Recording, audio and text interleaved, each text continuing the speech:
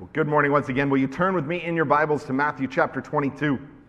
Matthew chapter 22, we are in the middle of the Passion Week, a busy week, a critical week in the life of Christ. Jesus has done the triumphal entry. He's come in and he's possessed his temple. He's cleansed it from those who were turning it into something it was never designed to be, and he has restored what looks like to be the picture of right worship at this time. The Messiah teaching the people of God from the temple of God, and it's a remarkable thing that's happening. And in the midst of that, he is challenged. The religious leaders come up to him and they challenge him first on his authority, and he of course shuts that down with that brilliant question of his own, and then he moves into those three parables that aren't just highlighting his authority, but parables that instead highlight their rejection and their rebellion, that leave them with no place to go other than see themselves as the antagonists in those stories and worthy of judgment. And so they don't like that, of course, and the religious leaders now come and they determine that they are going to trap him, that they're going to try to ensnare him with his words. And that's what we began to look at last week. The first in a series of three challenges, once again, to Jesus, brought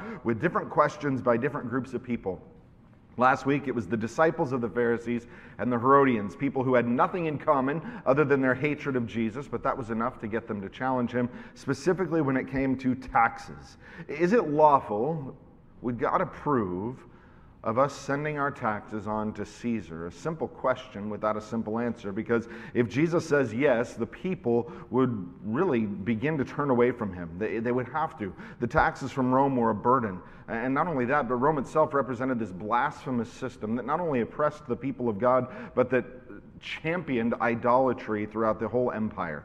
How could we give our taxes to that? And if you would say no, then of course the Herodians have a reason to go to their masters and say that Jesus is just another rebel who's highlighting a tax insurrection, and the hope being then that Rome would come and do their dirty work for them and put Jesus to death. And so Jesus is really, from their estimation, left with absolutely nowhere to go. A simple question, one that demands a yes or no answer, but one where either way really puts him in a no-win situation. And so we saw that his answer is perfect, as we would expect it to be, but it silences them because of the wisdom and because of really the wholeness of it.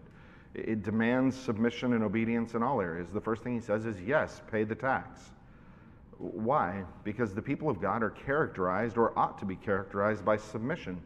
Submission to authority, not to deserving authority, not to perfect authority, but submission to authority is a consistent character trait of the people of God. But why is that? Because the people of God know that God is so sovereign, so very powerful, so very in control of the whole of his creation, that he alone determines where authority goes. He sets the boundaries for nations. He sets the authority and the time limit for kings. And so there is no authority outside of what God has established. And so as the one who fears God submits to authority, it's not an exercise or a recognition of the worthiness of that authority. It's a recognition of the power and the nature of God. We submit to authority because we believe in his authority. We submit to rulers because we understand the one who rules all rulers, and we can trust his goodness and his sovereignty even when we cannot trust their goodness. But beyond that, he answers the much more far-reaching question, not just render to Caesar what is Caesar's, but really render to God what is God's. What ought you give to God? And of course the answer is everything. Worship that involves our whole life, submission to everything we are, worship with our whole heart, mind, soul, and strength. But we don't like that answer because we want to argue about the others. The Pharisees and the disciples of the Pharisees, the Herodians, really everyone there would have been far more interested in arguing over taxes than they would have been thinking through right worship. They miss the greater and want to focus on the lesser. They're asking Jesus about taxes while they're rejecting Jesus as their Messiah. One of those is a far bigger deal than the other. And we would be careful not to fall into that same trap. The problem's not politics, although politics are necessary. The problem wasn't who was ruling them, although that certainly played a part in their lives. The problem was a heart problem, as it always is. And we have to be careful that we're not far more eager to argue about what Caesar has robbed us of than we are willing to consider what we are actively robbing God of in relation to right worship. And from that, it moves directly into a second challenge that Jesus is faced with, and this time it's going to center on the resurrection. So if you're not there already, find your way to Matthew chapter 22. And our passage this morning is going to be verses 23 to 33, and I'll read the first part of that to set the stage for where we're going. Matthew chapter 22, beginning in verse 23. The same day, Sadducees came to him, who say that there is no resurrection, and they asked him a question, saying, Teacher, Moses said, if a man dies having no children, his brother must marry the widow and raise up offspring for his brother. Now, there were 7 brothers among us. And the first married and died, and having no offspring, he left his wife to his brother. So too the second and the third, and on down to the 7th. Now after them all, the woman died. In the resurrection, therefore, of the 7, whose wife will she be? For they all had her. But Jesus answered them, You are wrong, because you know neither the Scriptures nor the power of God. Let's pray. Lord, once again, we pray and we ask that you would help us to see rightly. It's very easy to say Sadducees and Pharisees and Herodians have eyes that are blind to the truth. Lord, I would pray that we wouldn't be a people who come to the truth of your word and remain in blindness and darkness. That's all that we bring to the table. And so we ask that you would open our eyes so that we might behold wonderful things from your word. We ask that you would enlighten us, that you would help us to see clearly so that we might respond rightly. Lord, help us to walk in a manner worthy of our calling, and we need your help to do that. So, Lord, as we study your word today, let it be an act of worship. And, Lord, I pray that you would, again, encourage us, enlighten us, challenge us, convict us through the truth of your word, and then help us rejoice in an obedient response to you. And we pray these things in Christ's name. Amen. Now, there's something to be said for persistence. We're taught as little kids that sometimes persistence is what you need to get what you want. When mom says no, you can maybe go to dad and get what you want. And if that doesn't work, then you just keep going to both of them repeatedly until you wear down their resolve to live to the point where they just give in to what you want. We've seen this in the grocery store, that poor mother who is at her wit's end, dragging a child who just will not let go of that candy bar or whatever else they happen to have glommed onto in the moment until they're finally just so beyond themselves that they give in just for a moment of peace. Now, that's not the right response, but we all know what it's like to be at our very wit's end to where we can't take the one more question, the one more ask, the one more beg for that thing that they want. Now, we do the same thing, we just get a little bit more sophisticated about it. It's the text followed by the other text and the email followed by the other email. We're not inherently a patient people.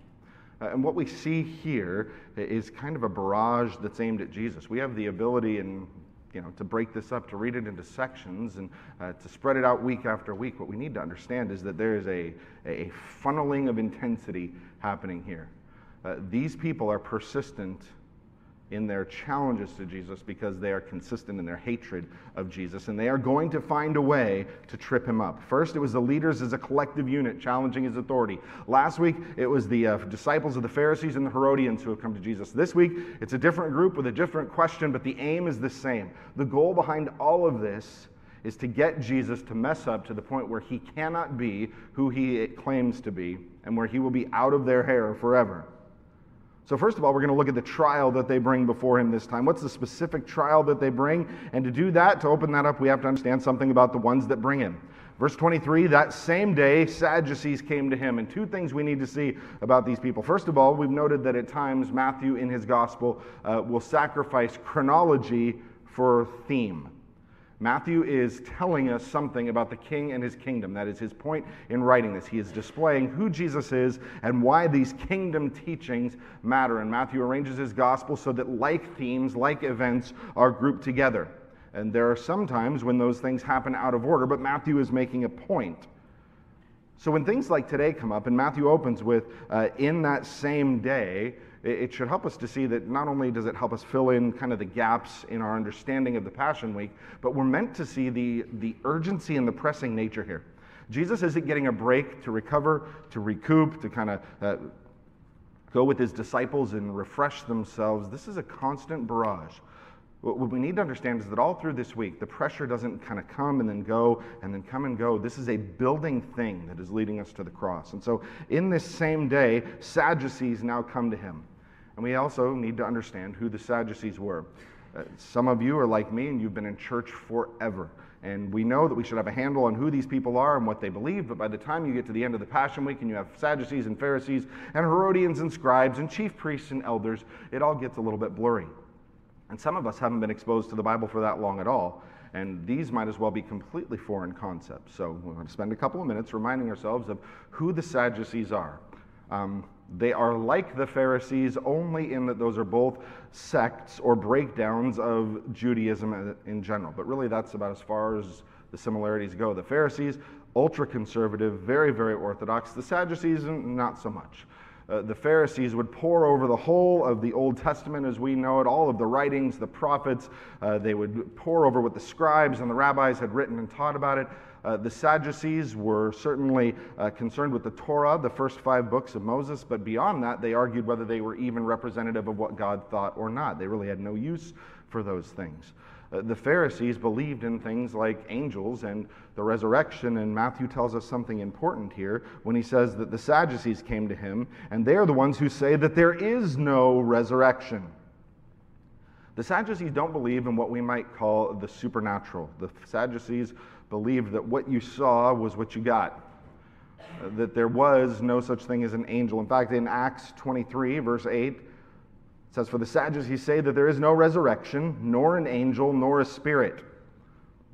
Nothing spiritual, there are no angels, and even you and I, human beings, don't have a spirit. They believe that when you died, that was it. No resurrection, nothing else coming, nothing miraculous. So we have kind of this group who would really want to, what we would call in our modern kind of vernacular, demythologize God's word. They take the supernatural out and they insert naturalistic explanations, and we still have people that do that. You will hear people that say Genesis is not a recording of history. Genesis is simply a primitive way of understanding how things came into being that happened before scientific thought. You will hear people say that things like a God who controls the weather are just a primitive way of understanding things that they couldn't understand, things like weather patterns and crops being raised. And you'll hear people say things like the miracles of Jesus will have a natural explanation behind them. You need to understand that that's not new. It's been around for a long time. Solomon says there's nothing new under the sun. He's right. These challenges to God's word have always been around, and the Sadducees were one of those groups that in particular, and critical to what we're talking about today, say that there is no resurrection. Now, what's their story? That's the Sadducees. What's the story that they bring to him? Look at verse 24.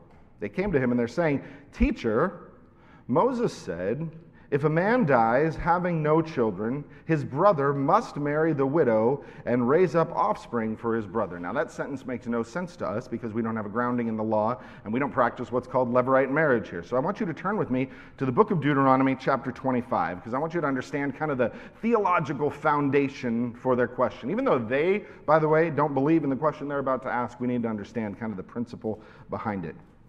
Deuteronomy is written to a people who are preparing to enter the promised land.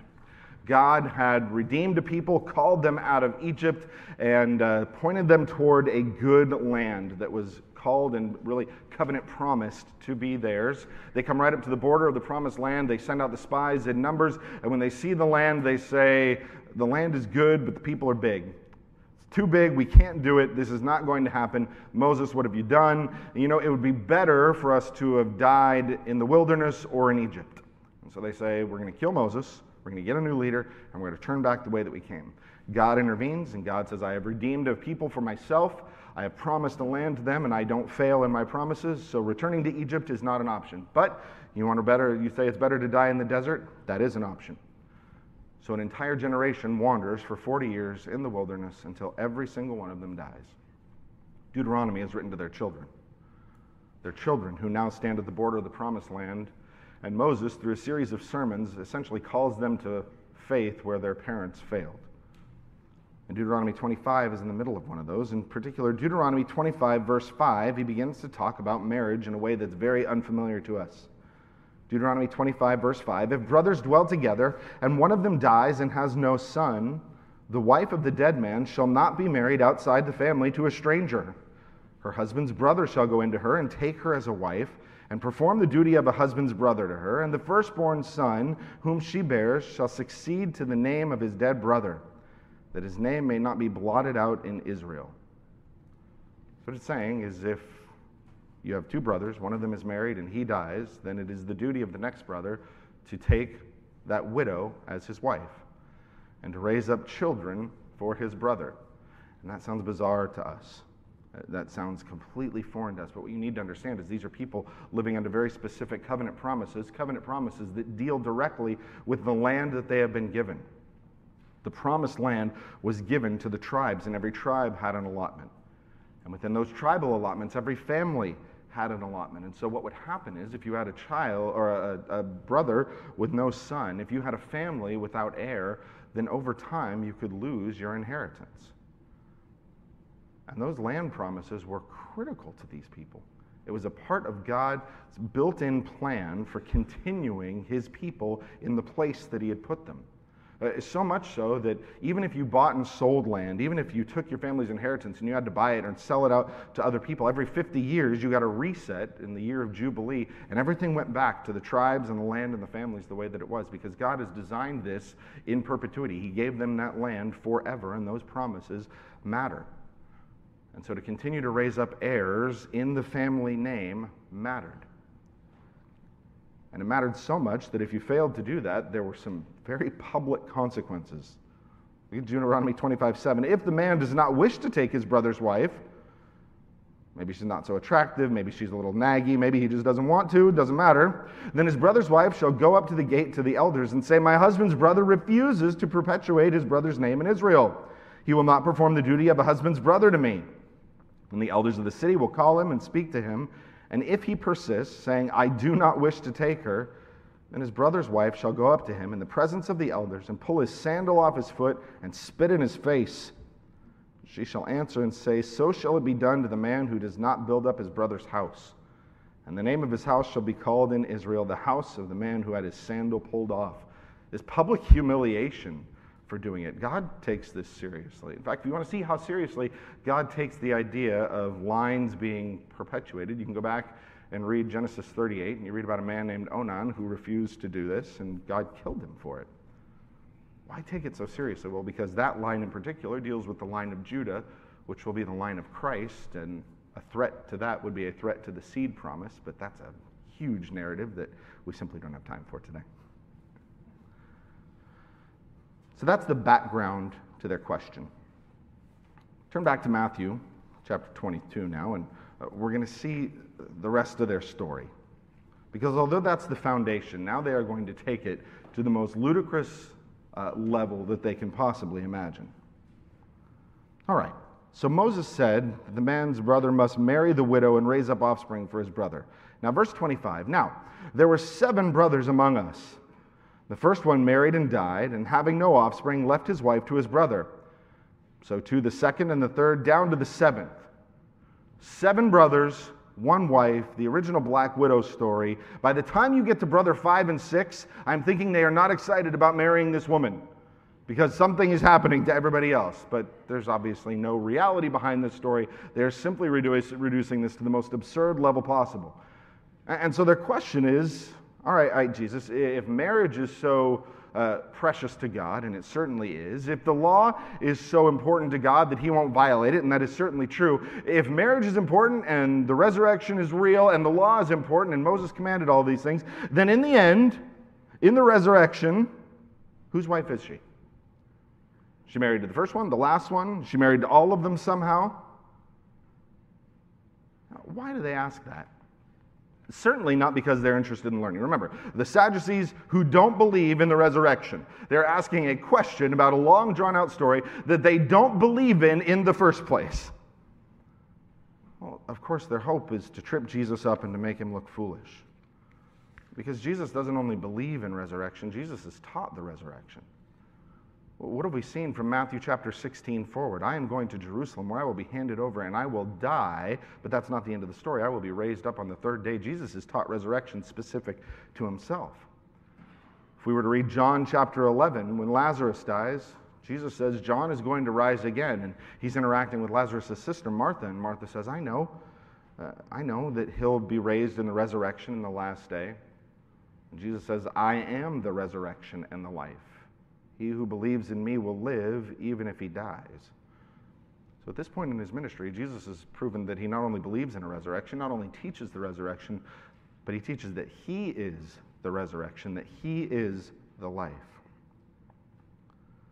So they're taking a teaching of resurrection and they're extending it to the place where they think he will be unable to defend it.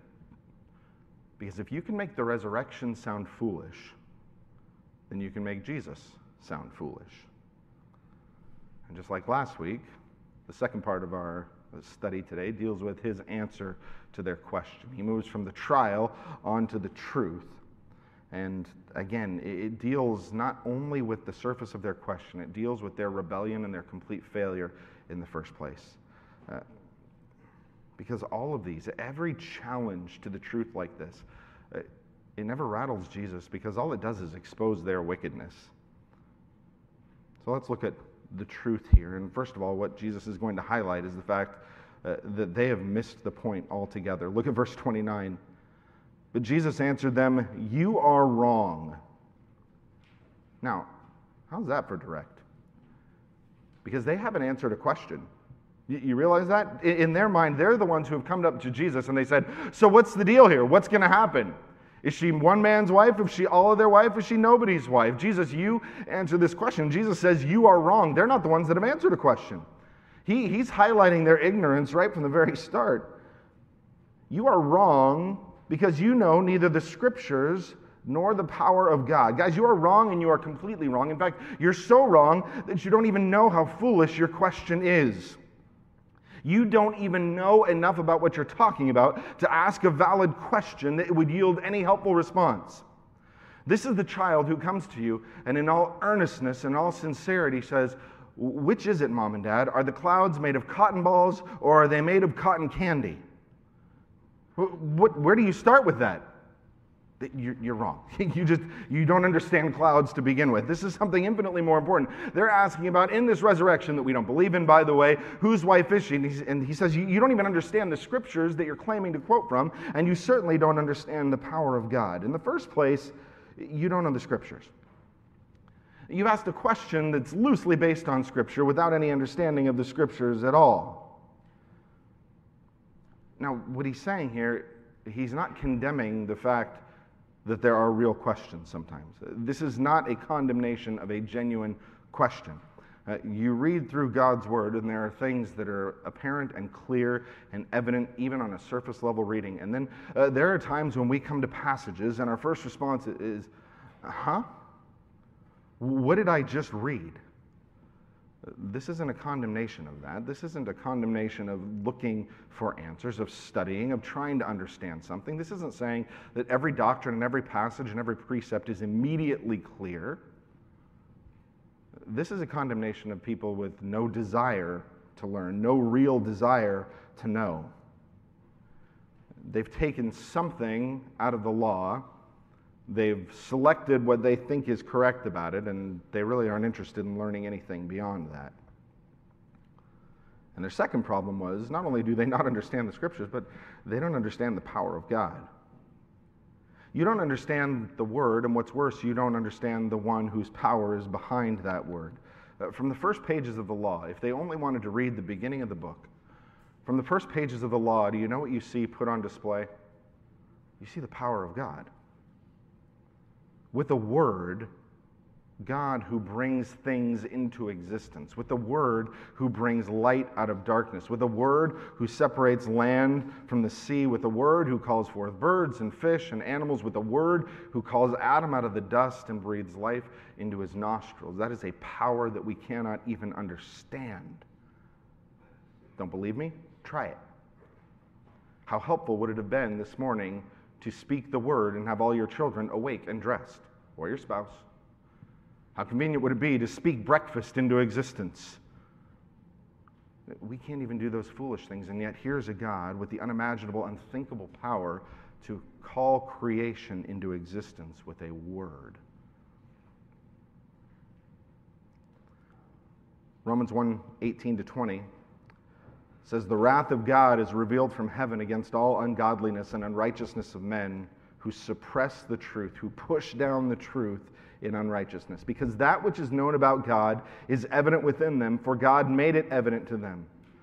For since the creation of the world, his invisible attributes, his eternal power, and his divine nature have been clearly seen, being understood through what has been made, so that they are without excuse. In other words, every man, woman, and child that has ever existed in God's creation has been screamed to that there is a God, that he exists, that he is eternal, and that he is divine, that he is more powerful than you can even imagine, and that is just by being exposed to his creation. So no one has an excuse. There is no one who does not have an understanding, an innate understanding of the power of God, aside from wicked suppression, and that's what Christ is highlighting here. That you don't even understand the power of God. Do you not suppose that if God really called life out of nothing, if God really made all things out of nothing, if God breathed breath into Adam from the dust, could that same unthinkably powerful God not restore life when it was lost? If he can create out of nothing, then certainly he can bring resurrection and life out of death. You don't even have any conception of the power of God. The underlying problem is not that they just haven't read the right passages. The underlying problem is not that resurrection is just too difficult a concept to get their mind around. The problem is, once again, a heart problem. They don't understand who God is, and they have no conception of his power or what his word has revealed. And then he moves beyond their general failure, beyond the fact that they've just completely missed the point, and now he goes through how they have missed the resurrection. The truths about the resurrection that they don't understand, they're not interested in understanding, but his disciples need to understand. We certainly need to understand. So look at verse 30. For in the resurrection, love that, he doesn't begin to defend the fact that there is a resurrection. He assumes that it's true. He doesn't get into the debate. He knows they don't believe in a resurrection. He doesn't get into the debate. Now, boys, before we establish this, I need to make sure that you understand that there is, in fact, a resurrection. He assumes that it's true because God's word assumes that it's true. If they had read their Bibles, they would have understood that Job pointed toward a resurrection. I know that in the end my Redeemer lives and he'll stand on the earth, and even if my flesh is destroyed, in my flesh I will see God. He would have understood that Daniel in Daniel chapter 12 says that many who sleep in the dust of the ground will be risen, some to life and some to judgment. That Daniel not only speaks of resurrection, but resurrection to a very particular eternal end, either blessing or judgment.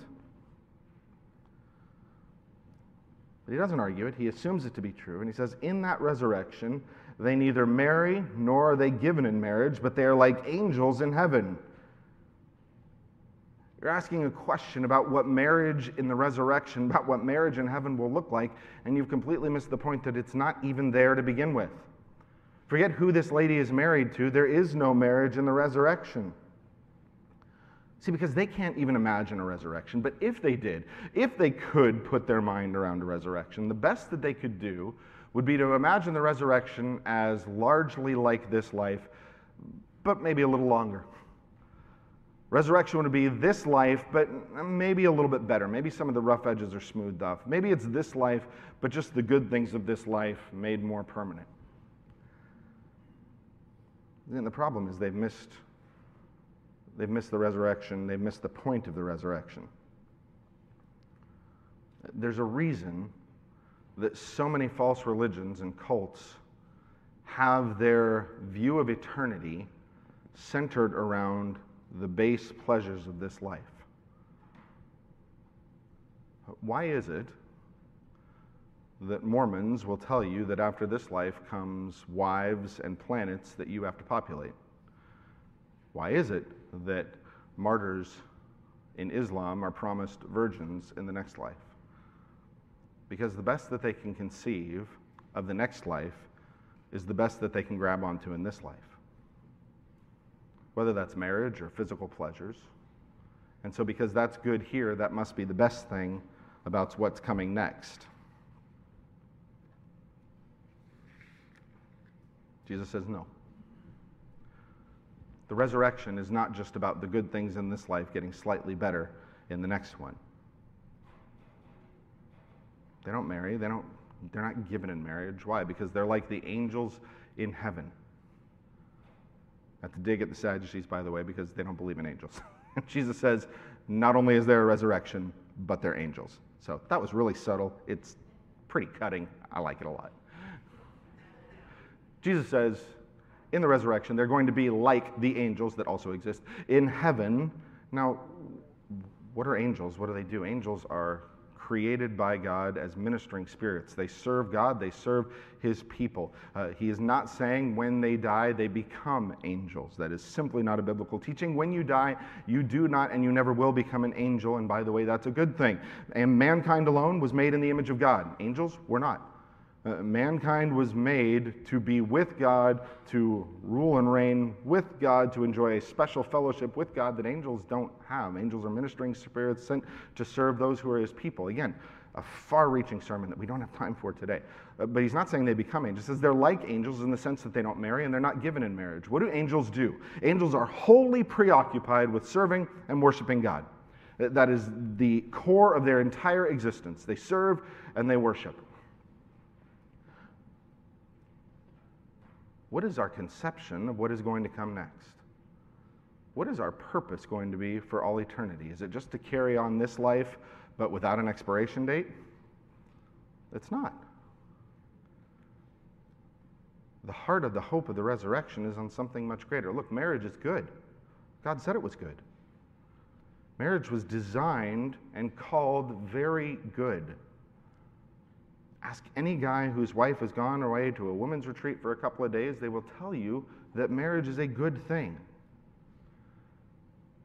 And yet, marriage has a finite time, place, and purpose. Why has God given us marriage? Because it's not good for man to be alone. Marriage serves for the mutual completion of two people so that they might better serve the king and his kingdom together than they would apart. Marriage is God's context whereby man will fill the earth and subdue it. It is the heartbeat, the core of the family unit. Marriage is given as a living picture of the love of Christ and his church. This visual picture of the headship of Christ, the submission of the bride of Christ, this beautiful unity and love and sacrifice that ought to be a clear demonstration to the world of Christ's love for his church. Now, you move on into eternity in the resurrection. Are those things necessary? When death is done away with, the idea of needing to produce more children fades. When I'm in the presence of my Creator, the idea of someone who makes me more complete to serve him fades. When Christ gathers his church to be with him, in eternity, when God's people are with him, there is no longer a fallen world to witness to through the picture of marriage. And so it's not that marriage is pointless. It's not that marriage is bad. It's simply that its significance fades into something much greater. It's the same reason that in the middle of a beautiful day like today, when I go home, I'm not going to turn on every light in my house. I will tonight when the sun goes down. Why? Because I need that light. I need that source to show me what's going on around me. My lights don't suddenly become evil in the middle of the day. It's simply that they're not necessary because they are so far outstripped by something much more glorious in the light of the sun. In the same way, our marriages aren't going to carry over into eternity, not because they're bad, but simply because God's perfection will be brought in and something infinitely more beautiful will take their place. But that isn't their only failure. He says, you know neither the scriptures nor the power of God. You've missed the resurrection, but far more critically, you've missed out on who God is. Now he's going to answer a question that they didn't ask. He did answer their question about the resurrection. She's not married to any of them, but you're wrong at your very foundation. But more than that, they need to understand the power of God. He says, have you not read? Now, of course, he knows that they have read. They know that they've read, but he knows that they've read and remained blind. And we've seen that consistently. Every time he asks, have you not read? The assumption is not that they've never read the words. The assumption and the reality is that although they've read them, they've never actually understood them. They've never actually moved into the level of being a heart conviction or even a real knowledge. This isn't the tough stuff. This is the basics. what God is like is a fairly basic thing. He says, have you not read what was said to you by God? I am the God of Abraham and the God of Isaac and the God of Jacob. Now he's moving them back to Exodus chapter 3. We don't have time. Don't turn there now. Mark it. Read it later on in this week. Exodus chapter 3. Moses is shepherding the flocks of his father-in-law Jethro. He's out in the wilderness. He goes up on the mountain of God and he sees a bush that is burning but is not consumed by the fire. He says, I'm going to go ahead and check this out, which makes sense to me. And God says, Moses, remove your sandals because you're on holy ground.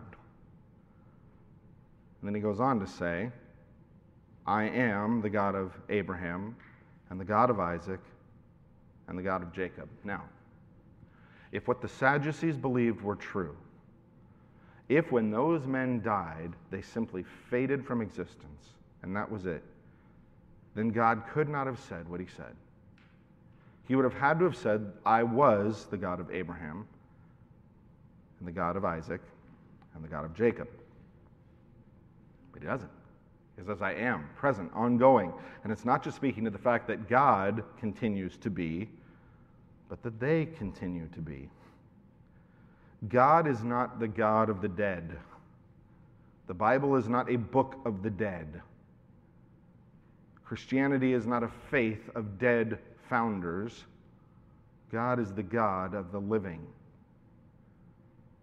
God is a God who is worshipped by people who existed in time and who carry on in his presence. What did God promise to Abraham? Land, a particular land forever. Seed, descendants more numerous than the stars and the sand, and blessing. Not just material wealth, but a blessing that extends to all of the nations. And by the time Abraham died, what did he have? The land of a cemetery. Material wealth, but certainly nations weren't blessed by him. And a seed line that could be measured in one son.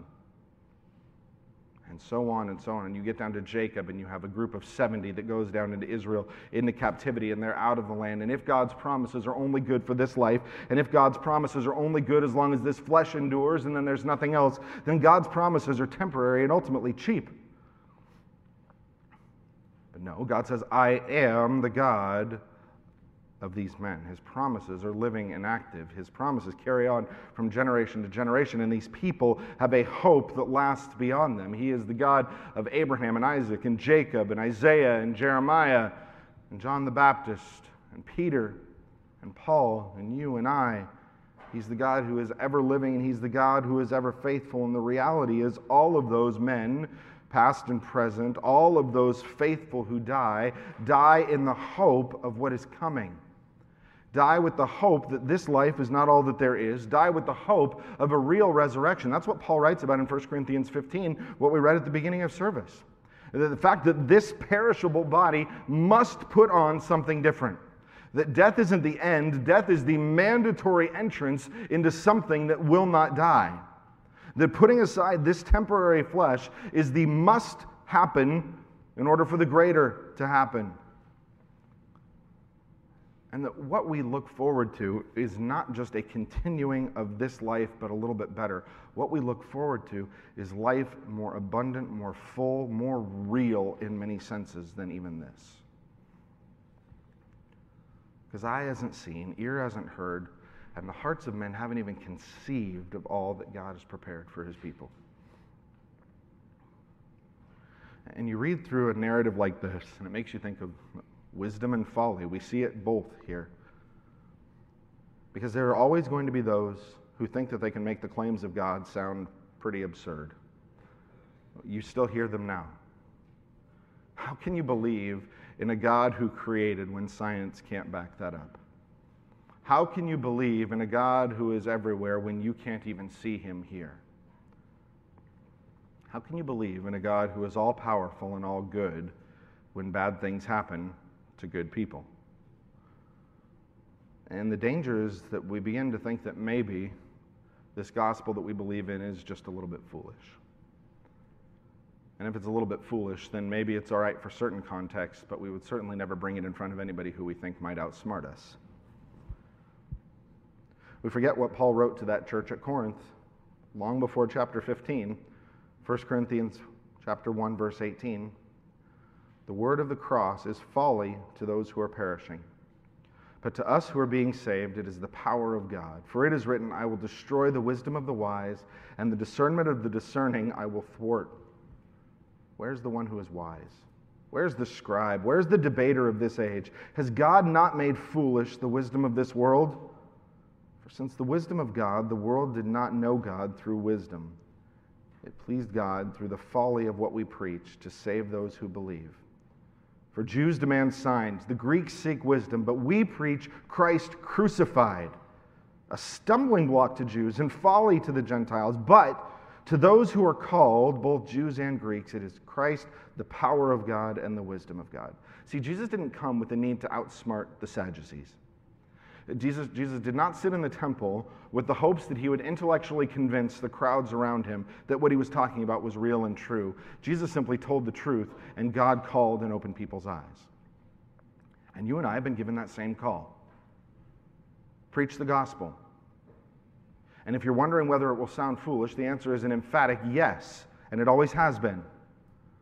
The gospel has always seemed foolish to those who are perishing, but that simple, graceful, foolish gospel is what God in his infinite wisdom has used to open the eyes of the blind and cause the stone-cold, dead hearts of sinners to start beating as they're raised to new life. 3 things for us to think about today. First of all, we need to understand the reality of resurrection. Whether you think about it or not, whether you've ever considered it or not, whether you believe it or not, resurrection is a reality and it's coming. Because this life is not all that there is. And in the end, God will raise men up again. The question is not whether there's a resurrection. The question that you need to consider is, what are you going to be resurrected to? Because it will be a body that is built for eternity, either eternal judgment, which is a terrifying thought, or eternal blessing in the presence of God. And that eternity hinges on your response to this one, this Christ. Secondly, what is the hope of the resurrection? You ever think about this? What's the best thing about heaven going to be? And we all know the church answer, Jesus. But how often do we live as if the hope of heaven is going to be something far less? I can't wait to get to heaven because then I'll see Fluffy again. And we're not going to get into the fact that animals don't have souls. We don't want to crush every dream in one day. But Fluffy can't be the hope of heaven. I can't wait to get to heaven because then I'll see my husband or my wife again. Now, marriage is precious. And the loss of a wonderful marriage is a real loss. And what a beautiful thing that God gives us that relationship and the hope that we will see people again. But being reunited with the spouse can't be the highest hope of heaven. It's not that you won't have to work anymore.